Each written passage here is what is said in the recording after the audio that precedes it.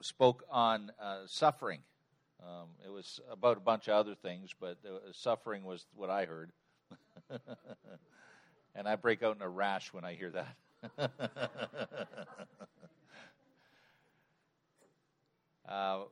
But it was a very good sermon, and it was complete in itself. But there was more that he should say to it, so we had Trevor come last week, and he talked about portals. Portals are just openings in between heaven and earth, he gave us a good word about that. So this morning, I've asked Pastor Sam to come and finish that word that he started 2 weeks ago, and he was supposed to be going to Nigeria tomorrow. We were going to lay hands on him this morning. You can throw something at him if you want instead. Your love and your respect would be good. It's just good to have him around, and good that he sees things in a wonderful revelatory way and helps us to see those things as well. Would you welcome him with me, our own Pastor Samuel Emerson?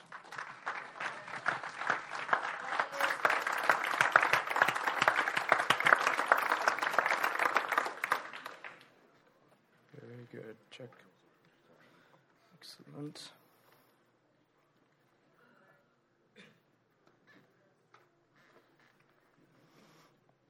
If you have your Bibles, why don't you turn to Job 42. Job chapter 42. Jesus.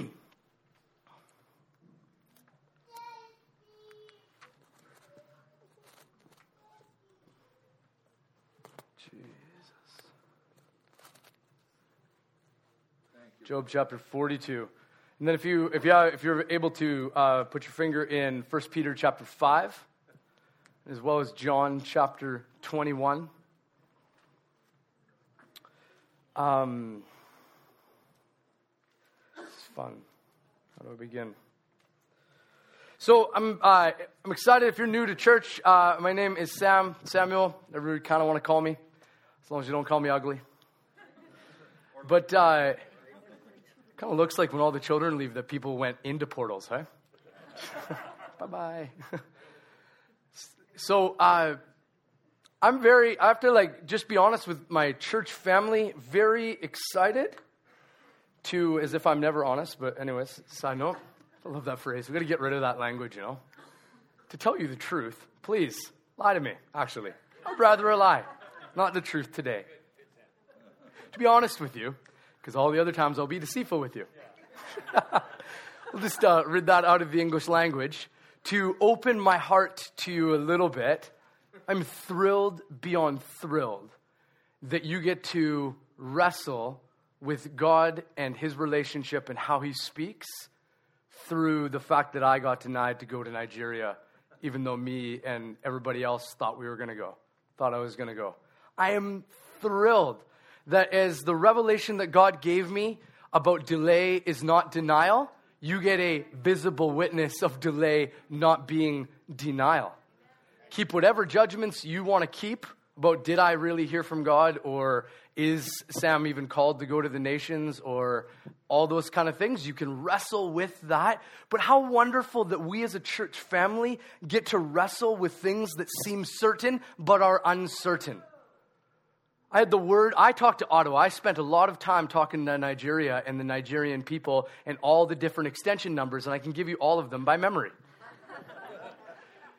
And they would bash me around from one to the other, and nothing let my faith waver. I still thought I was going.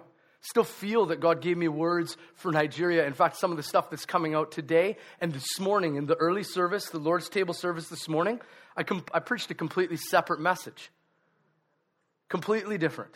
Something I'll preach at another point at this time. I just feel that there's more that I have to unpack as to what God's showing us as a church right now. Very honored to do this. Wasn't planning to preach this Sunday.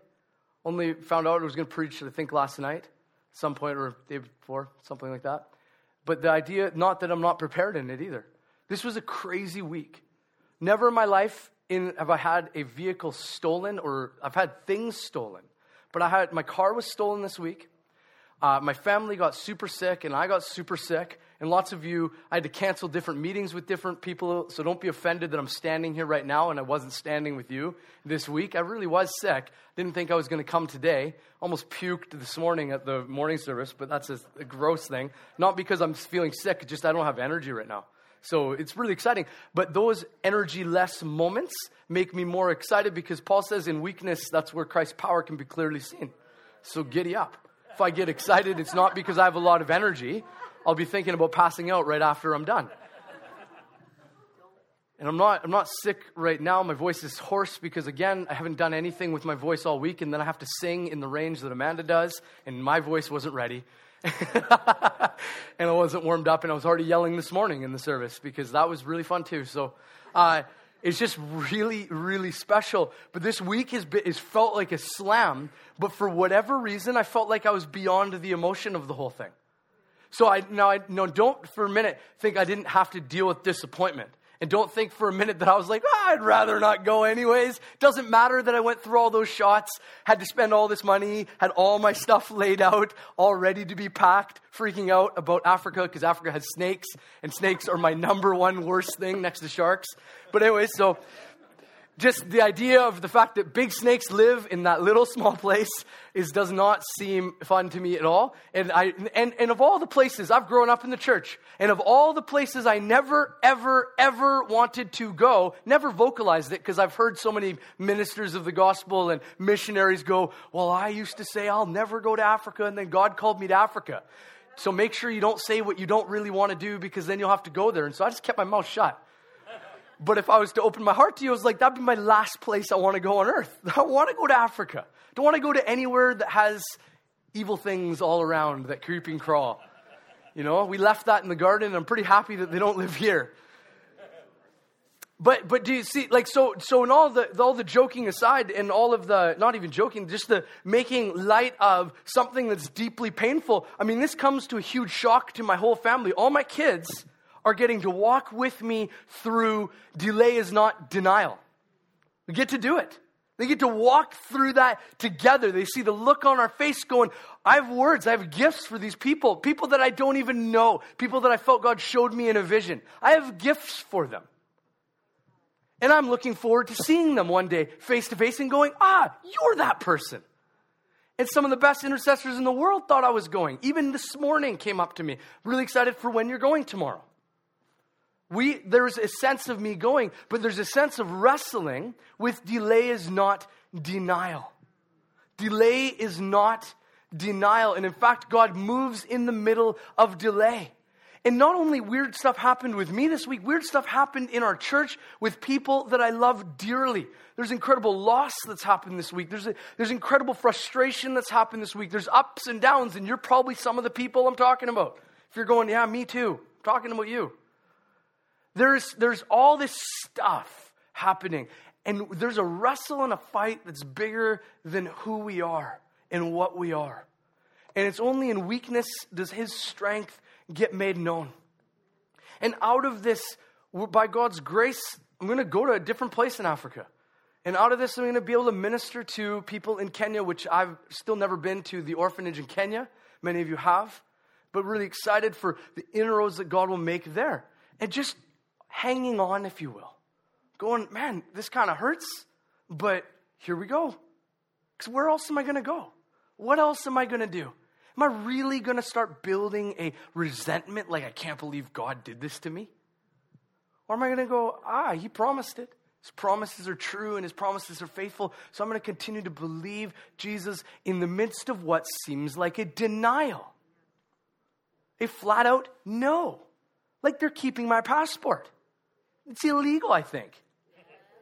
Not allowed. I have to send it back. I paid for it. So we're in this process, but I was thrilled. When I got the no for sure no after it was a yes for sure yes, I was like, oh goody, here we go. Everybody gets to watch me walk through delay is not denial. Because some of the pain that I've experienced that God birthed that message out of, I can't share with you at this point. Not at this point. Later in life, because it's not a public thing per se. But there's so much stuff.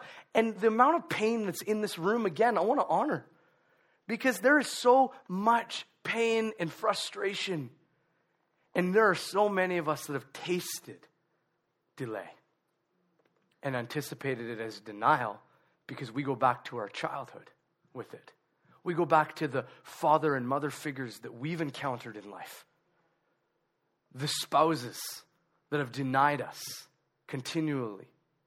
The children that have denied us. The friends. Do you know what, like psychologically, it's a physical, painful reality to be rejected? The emotion of rejection is equivalent to being punched in the face. Physically.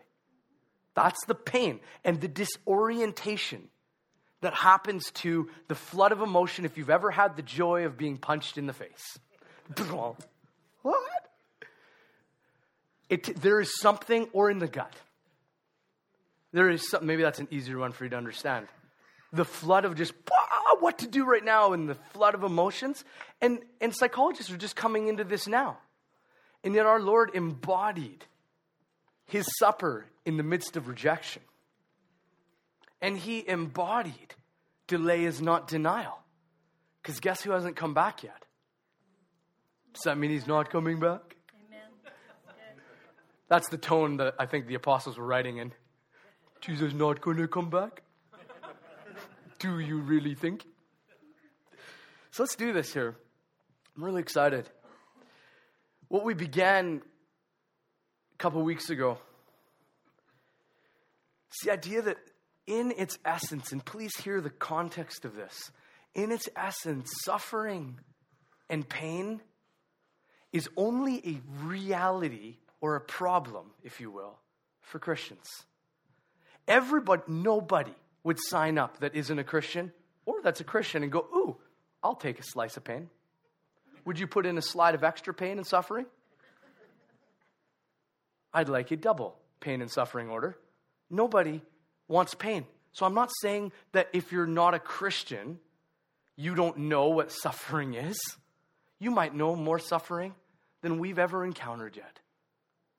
But suffering's a problem for Christians because we trust in all-loving, all-powerful God, who we will say is not one or the other, or one at the expense of the other, that he is perfectly powerful and perfectly loving. So the theological dilemma is, if he is perfectly powerful, then he can stop the suffering that you and I go through. If he is powerful, then he should stop the suffering. And if he really is loving, how could he let us go through whatever it is that we went through? And you can rationalize it in your head. You can go, well, I can understand how God would let me go through this event, but not this event. Because if he's loving, he knows I can't handle it. And God said he'll never give us anything that we can't bear. He said he won't let us be tempted beyond that which we can bear. There's definitely things that we cannot bear, that we are called to go through. In the churches of Revelation, God uses a word, I won't use the Greek word right now, but the word is a crushing weight. And he says to one of the churches of the crushing weight, he says, guess what? You're going to suffer with this crushing weight, a weight that will crush you. You're going to suffer for 10 days, which is another number for completion. You're going to suffer for 10 days. And Jesus says, suffer well. A crushing weight, suffer well. That's a problem, is it not? Anybody that thinks clearly about this should say, that's a big problem. That is a huge problem. Because that's not fair, and pain sucks. And as soon as it happens to you, you go, this is the worst pain ever. Like, my children were sick before me, and I looked at them like, suck it up. Let's go, just have a little rest here. And then I got hit with it. And now I am a man, and men get sicker than everybody else. It's a proven fact, but that's a side note. It's called the man flu. I have psychological documents to give it to you.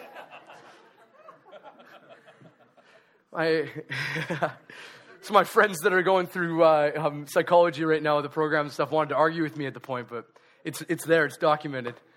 Testosterone makes sickness worse for everybody, just so you know. So, oh, it's true.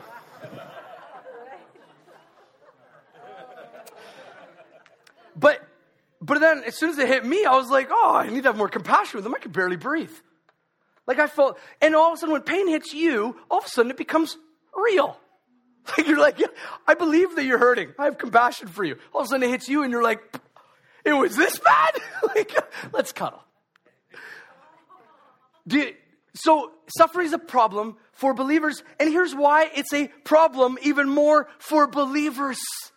Because we are those that are entrusting ourselves to a perfectly loving and all-powerful God. And yet He still lets us go through suffering. And He says it's for His glory. And He says it's for our good. That's a difficult message. That's a difficult reality for us to go through. And we all want to argue, well, this suffering, this doesn't count. And then this suffering, maybe it counts. And God can't be glorified. How could God be glorified in this kind of suffering? Well, I don't know. But since you created the world, why don't you tell us?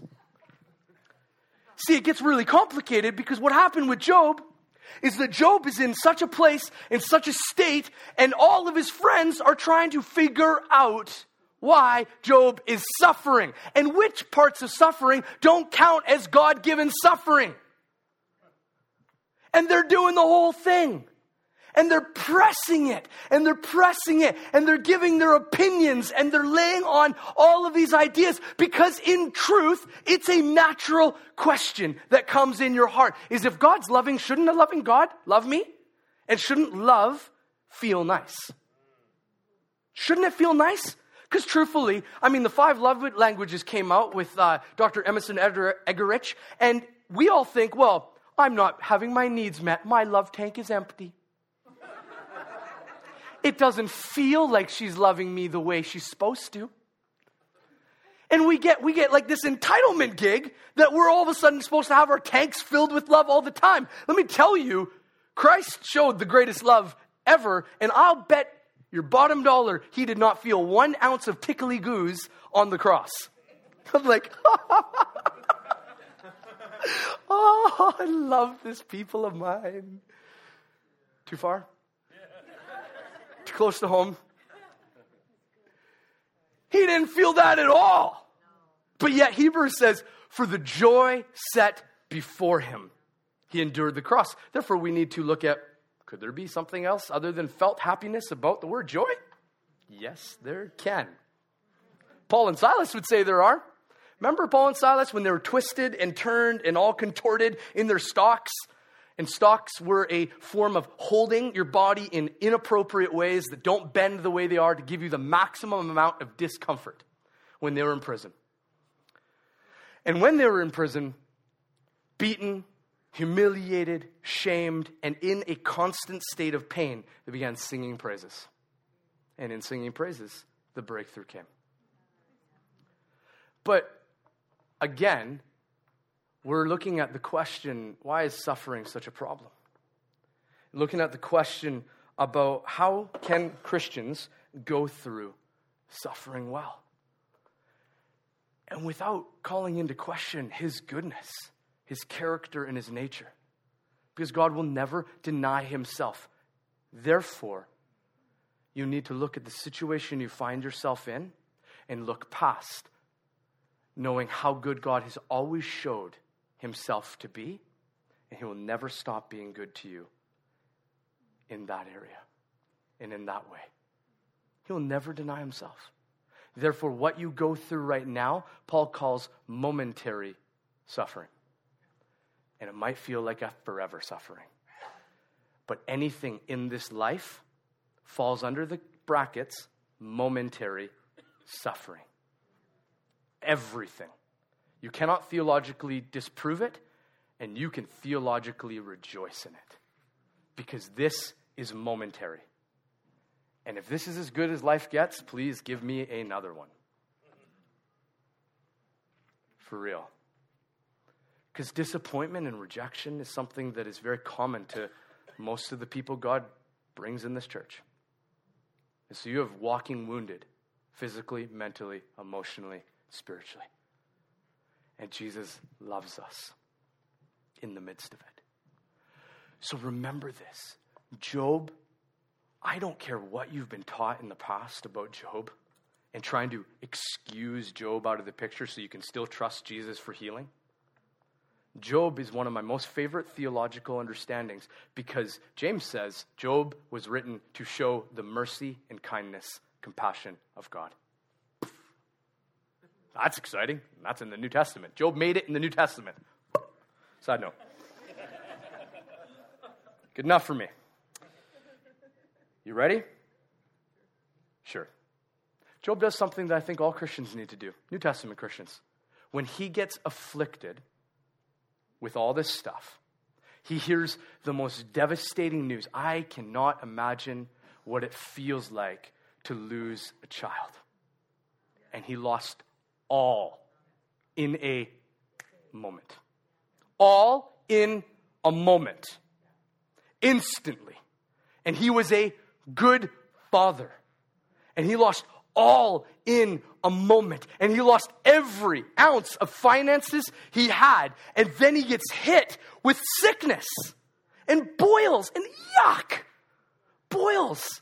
So that his only comfort, the Bible says, and we don't have time to go through all this, but the only comfort the Bible says that Job could find is taking broken bits of pottery while he's sitting on a garbage dump, scraping himself.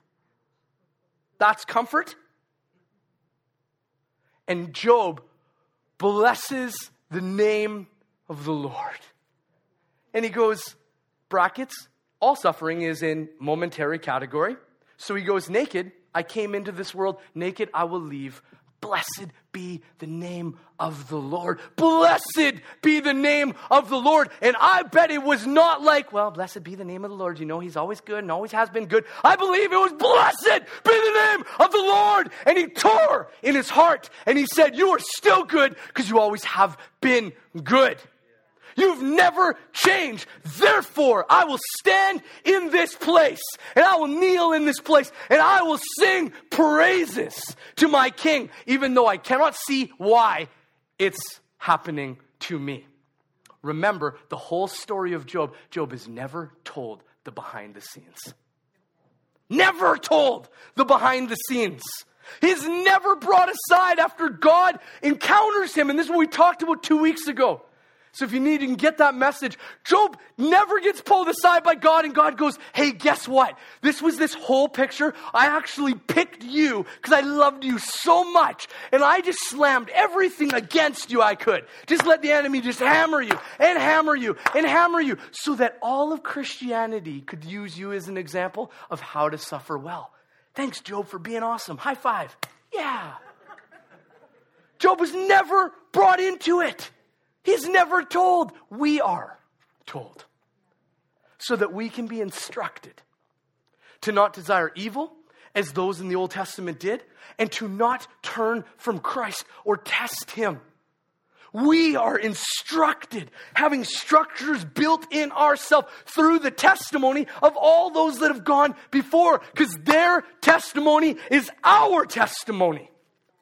Because God has revealed who he is. And 1 + 1 = 2. So therefore, if God has revealed himself as he is, he, +1, can never deny himself or change in any way. Therefore, 2 = he will do and be the same for you. 1 + 1 = 2. And the problem is we are so focused on our momentary. We're so captured by, but it doesn't look like it's going to work out. No, it doesn't. And you're probably right. And in my whole Christian life, I've never encountered more of a closeness to God and encountered more of a connection with other people is when we sit in our proverbial garbage dump and we just cry. Because we know Job's friends wasted a whole lot of pages in the Bible. God says that. You know what? Let's just do that because you might not know God says that. Let's play. Job 42. Then Job answered the Lord and said, after God said, I love this. You need to see it. So one preacher once said this, that when God called Job, it's kind of like he set Job up and he said, all right, Job, get your helmet, put your cup on. I'm about to knock you out. So when God sets Job down, he goes, hey, Job, listen up. And he starts with, where were you when? And Job wasn't there. Like, because when we deal with our stuff, we go, God, how could you let this happen to me? And then God shows Job and he goes, let me take you back to the beginning of time. Where were you then? I don't know. Hey, Job, tell me, this is just the context for those of you that are unfamiliar with this. He goes, tell me how I created an ostrich that's a retard. The dumbest bird on the planet, yet faster than fast. He goes, Job, how come I did that? And he goes, oh, the horse. Oh, the horse. It's almost like God's like, yeah, the horse. And you know, like he's in this place and he's talking about all these creations. He goes, where were you, Job? Do you even know how I did this? Do you know how I put the stars in the sky? Do you know how I... Job goes, bah. But here's the precious part that we're going to see. God actually says Job was righteous in what he said. So if you study the book of Job, you need to see how Job responded and how his friends responded. Do you know, as a confusing little Christian school kid, I used to highlight my Bible till there's no highlighters left. And I always got confused. Am I allowed to highlight Job's friends' words?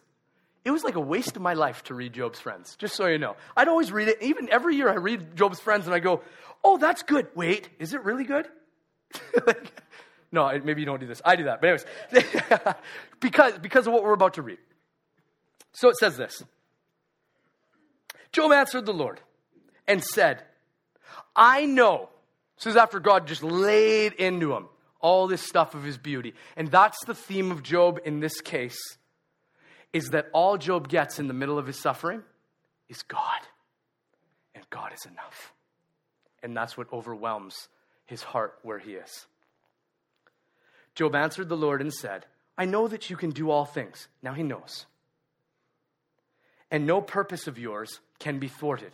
He is all powerful. Do you hear that? Who is this that hides counsel without knowledge?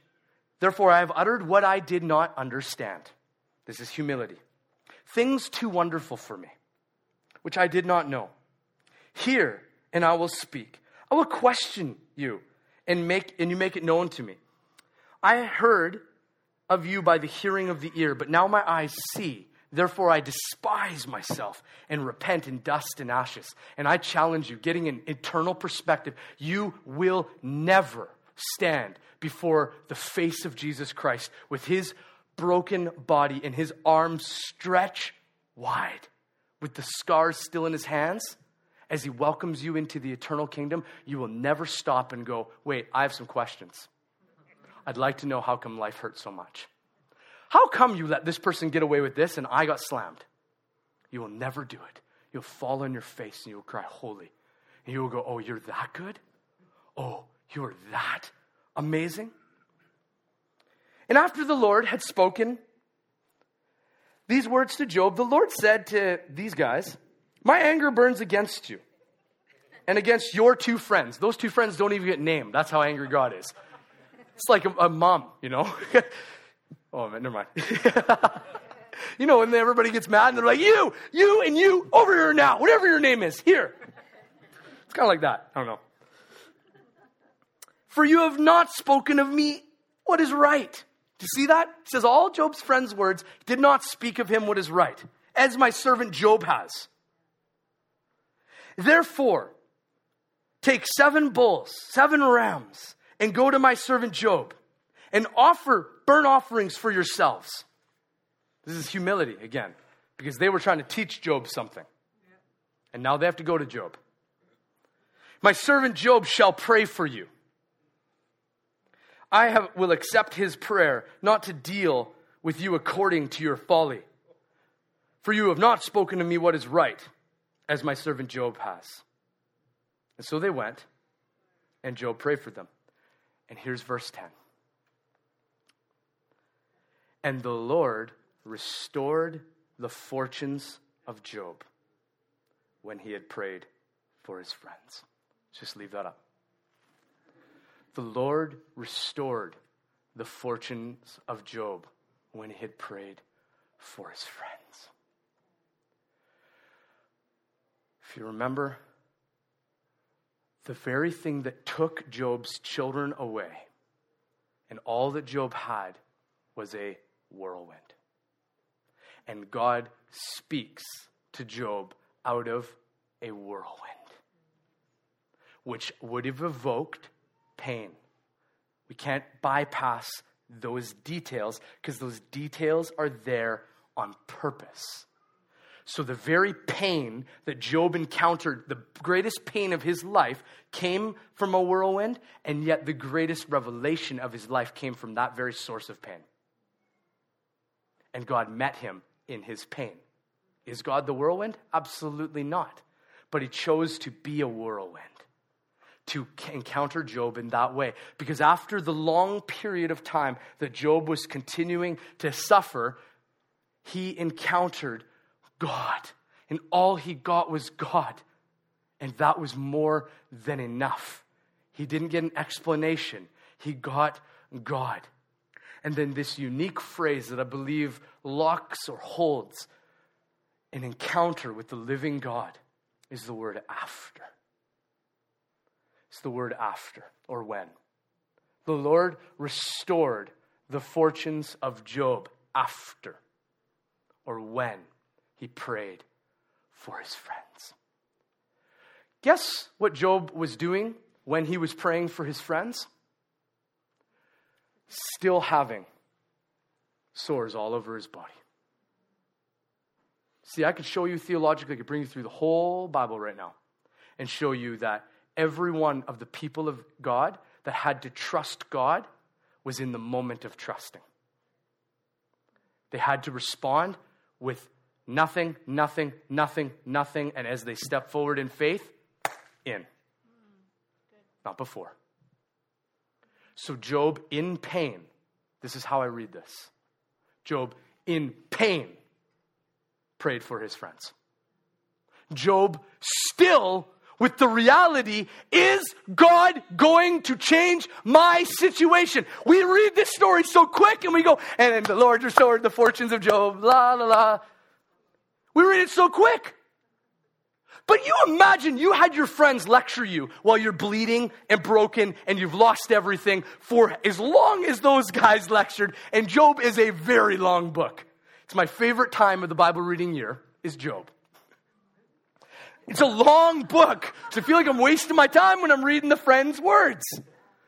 And they just hammer him with words. Can you imagine the God of the universe going, Job, hey, come here. You get to pray for them. Those guys? How about you just deal with them? It was great. Like I would have been rejoicing, and Job is more righteous than I am, I guess, but I would have been like, as God was going, Job spoke things about me that was right. If I was Job, I'd be like, suckers. Just in my head, I'd be like, go get him, God. Go tell him. Go tell him that this was right. Do you see? Yet, God veils his deliverance. They're praying for those that he had to extend forgiveness to. He had to bring the very kingdom of God to them in forgiveness. Because in order for Job to pray and for God to hear his prayer, it had to be sincere. Not fine. Okay, pray for you. He had to, guess what? Job had to sacrifice. This cost him and his friends. It cost. He had to sacrifice. And do you see how God veils this stuff? So our church has been forged in simple understandings of the faith. Simple things like walk in God's love and give it away. You don't really have it if you can't give it away. And then God spoke a word to my dad early on in the church, and it was a word that I don't know if you could just listen to words all the time and you go, oh, great, yay. But he had a word and he said, the very thing you need, go give that away. Do you know how hard that is to hear for a young guy? I was like, but I need it. but I want it. My precious. And he goes, no, this is something our church is going to do. You need a car, go give someone else a car. But then I don't have a car. You need this, go give it away. You need a friend, go be a friend. You need healing, pray for someone else's. But I'm sick. Just get this. And I listened. I listened to that word. And God let me look like a fool so many times for his glory, my suffering joy. I'm telling you, I felt God tell me at times, go pray for that person. And I'd be like, can I pray for you to be healed, that you're sick? Don't touch me. I'll be like, can I just do it from distance? From here? You okay? And they got healed. And I'm like, hey, me. Sometimes it would. Do you know, there's a guy, his name's Eric Johnson, and he's deaf, partially deaf. In one of his ears, he's from Bethel. And what endeared me so much, I can't wait to meet that guy one day, Lord willing, I will. What endeared me so much to him is that he's a living witness in something called a nowadays revival of him having to still be deaf while healing many people of deafness. And some of you would be like, well, just go get him to be prayed for by Heidi Baker. She heals everybody. He has. Many times. Not just in the States, but in Africa, where they all get healed. And so he's watching all these deaf people, my favorite stories. He is watching all of these deaf people come up to Heidi Baker, and Heidi Baker just does her, just like that stuff, right? Sorry, I'm not making fun of anybody. I'm just trying to connect you to who. And healing. And Eric Johnson, nothing. And he still prays, and then God still ministers to people through him. And through healing. You know how wonderful that is? So where are you broken this morning? Where are you encountering that kind of shame? And could it be God asking you to give away from that very place? Not as a know-it-all. Job had to humble himself to do this. And he still was told to do it in the middle of his pain. After it happened. But make no mistake, Job didn't know there was going to be an after. You cannot show me theologically Job ever knew God was going to restore anything. All he had in that moment was the testimonies of his forefathers, if you will, the testimonies of Scripture. All he would have had was hearing and knowing the God that he trusted himself and entrusted himself to. That's all he would have had. And he had to step out into it by faith, not knowing if anything was going to change. And he had to do it because God was enough. Job shows God is enough. Job shows God is enough. And he's more than enough. And you don't have to be excited about this for it to hit you in your heart. He wants you to know he is more than enough. And not just so you get what you want. He is. And you will have nothing in this life to hold on to when you meet him face to face. We all stand completely vulnerable, completely bare, and we get Jesus. The mystery of the world is atheists, Buddhists, Muslims, Christians, New Age people. We all get Jesus at the end. We all get Jesus. And some are welcomed in, and some have to go through something else. As hard as that is to hear. I'm not saying all go to heaven. I'm saying all get to meet face to face with Jesus. And where will we stand? You get an eternal picture. Start reading Revelation. And not in a weird way, like a newspaper article of end time events. But as the way it was actually written as a discipleship manual to cause Christians to overcome by understanding things are not as they seem. Our present realities, there is more happening around it. If you're falling in and out of not listening right now, it's not because you're ADD. And it's not because you're too tired because you watched a movie last night. There's stuff happening right now. Stuff is being contending for your soul.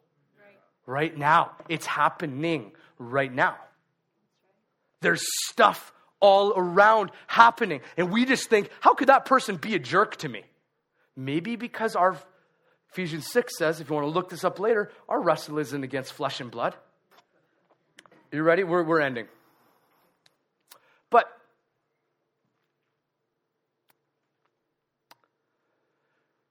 But make sure you know that there's more going on than meets the eye. Like I'm longing. If the Lord allows me to continue preaching in this church in the future, all those kind of things, I'm not saying I'm going anywhere, blah, blah, blah. I just mean like literally. If he allows me to continue being a preacher, like some of the stuff I want to like walk us through together is like stuff in Revelation, understanding the bigger picture that's going on. I think understanding eternity, not as a place to escape from, but as an encounter with God's recreation, the covenant-keeping God that makes all things new, I think it changes the way you go through everything. You can also then bracket, like Paul does, this light and momentary suffering. Can't compare to the eternal weight of glory that's being kept for us in Christ. Because that's all you can hang on to. When you're sick, when you're disappointed, when there's delay happening, when you lose things, when you lose big things, small things, you're in trauma. We need to encounter Christ. We need to encounter Christ. Dave, you want to come up here? I'm just going to end with this. We need to encounter Christ in all of his glory. Let's turn to, I'm just going to end literally with this. 1 Peter chapter 5. And unfortunately, I don't have enough time to go in Peter today. Or about my friend Peter.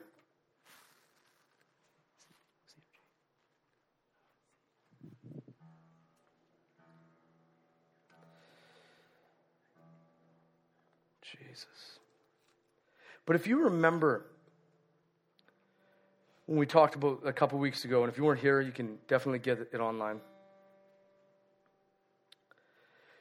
But if you remember the reality of what God showed us last week, or 2 weeks ago.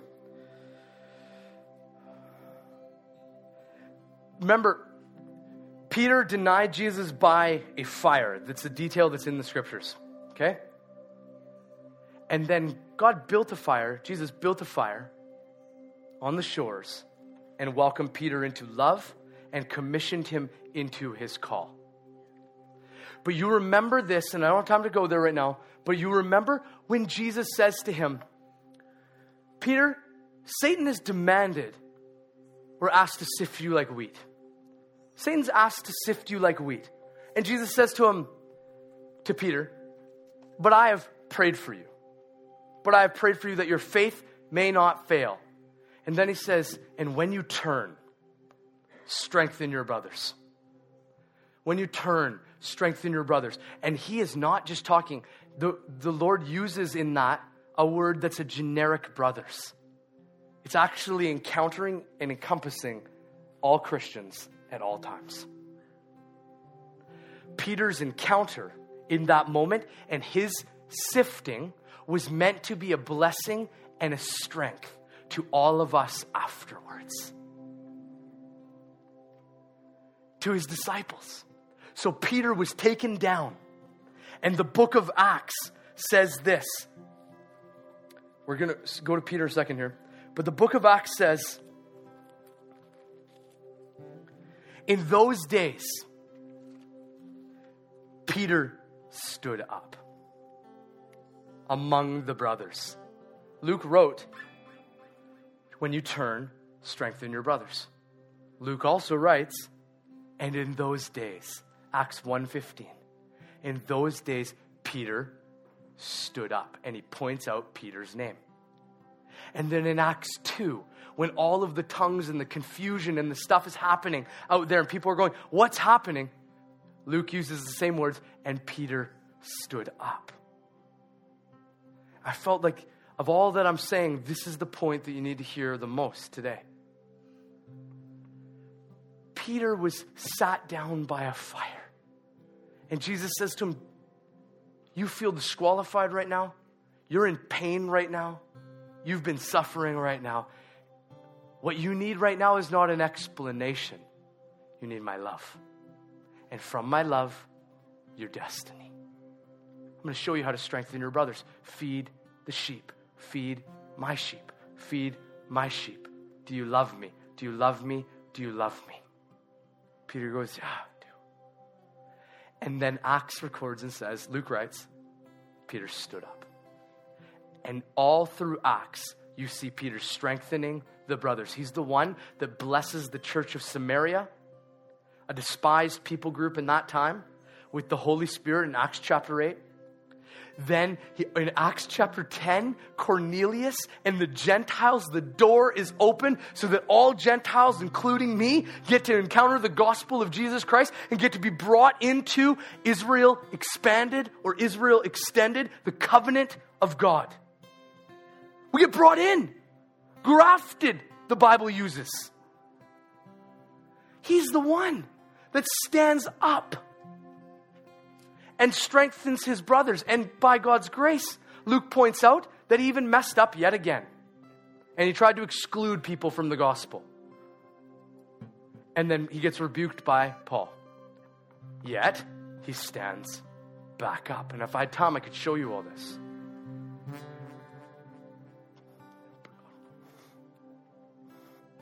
So here, 1 Peter 5. For anybody that feels disqualified this morning or feels beyond frustrated because of the suffering you're in, Job reveals nobody knows how to deal with people in their suffering. We can comfort as best we can. Holy Spirit does.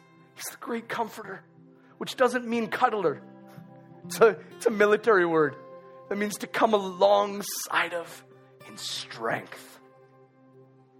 Strength in weak knees.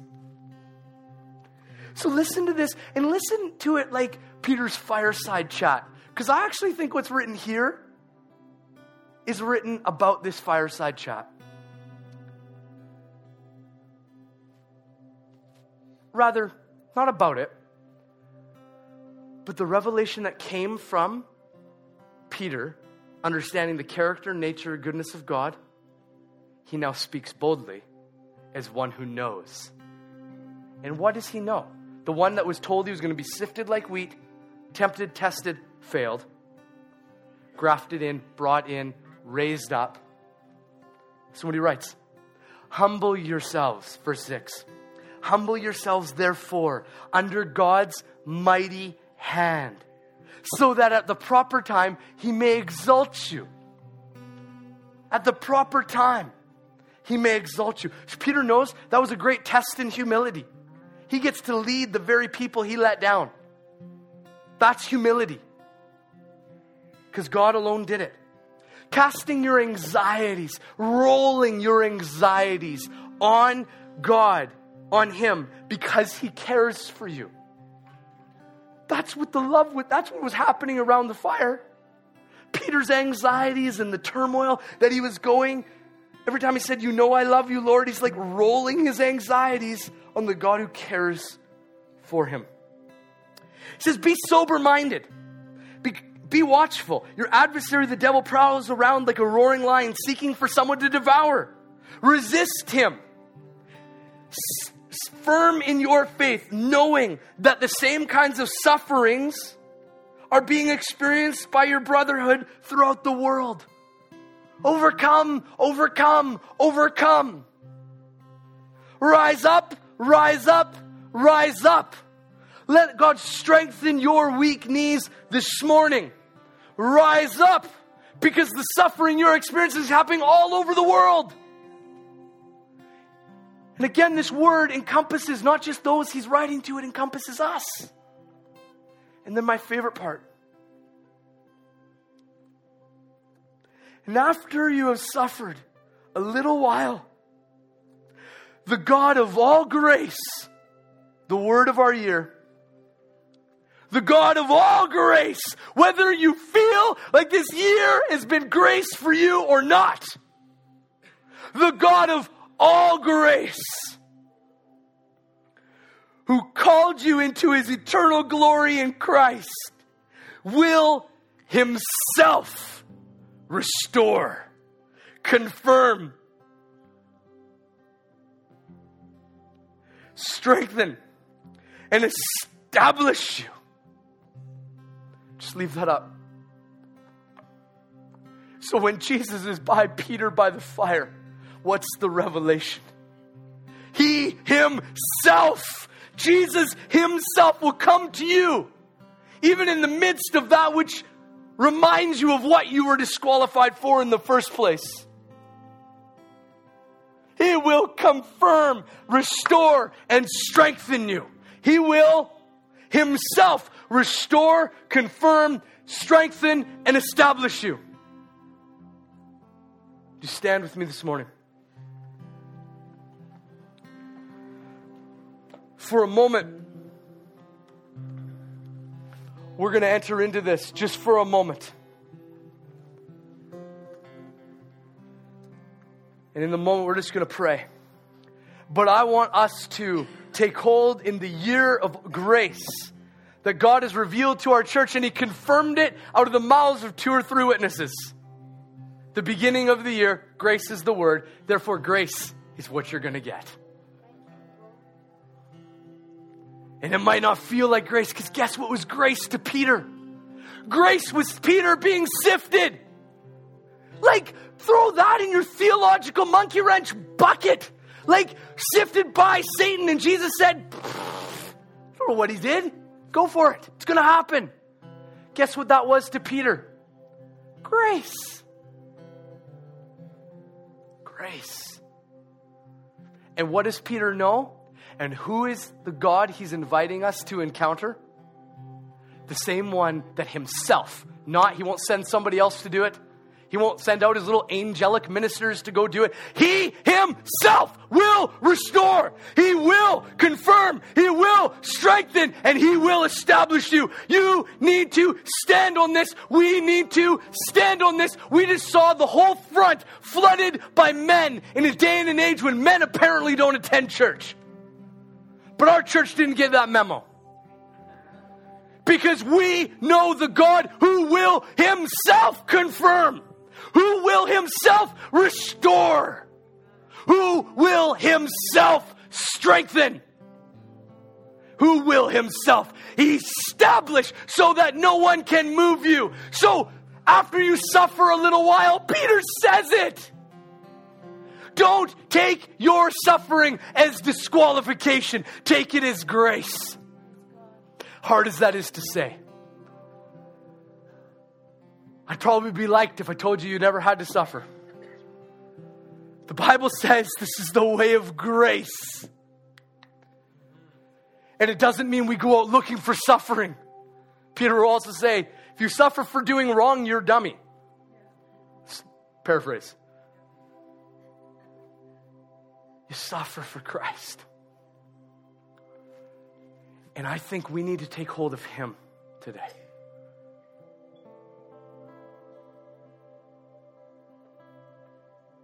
So much to say, because we need to encounter him around the fire or encounter him in the whirlwind. But don't think because it hasn't happened yet that it's not going to happen. And don't think that you can't be a strengthening, encouraging, comforting agent of God. The very thing you yourself are longing for to someone else. Because like Job, he might ask you to do that before you feel like it. Or before anything's changed in your life. So let me pray, and we can take hold of more. Father, you are so good.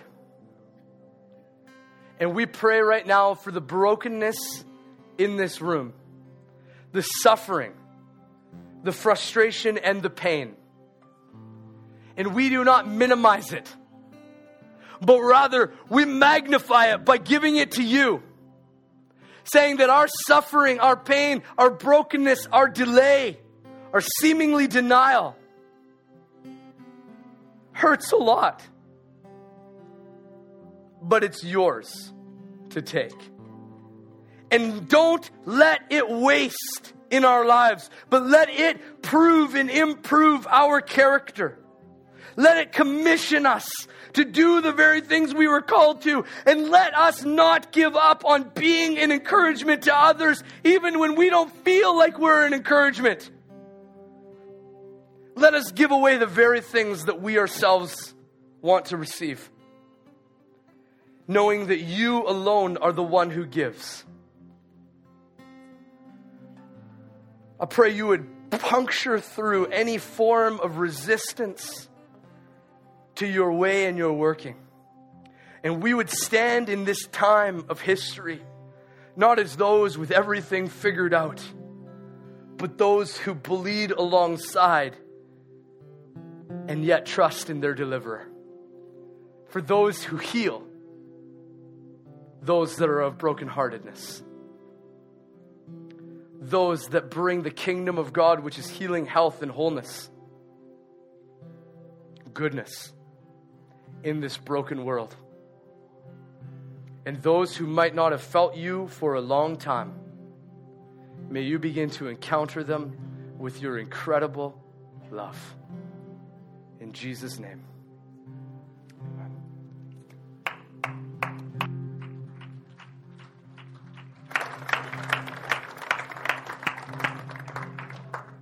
Hallelujah. You don't have to sit. There'll be a team up here to pray for you. If you have anything you need prayer for, bless you. That was such a good word. Go in peace. Be blessed.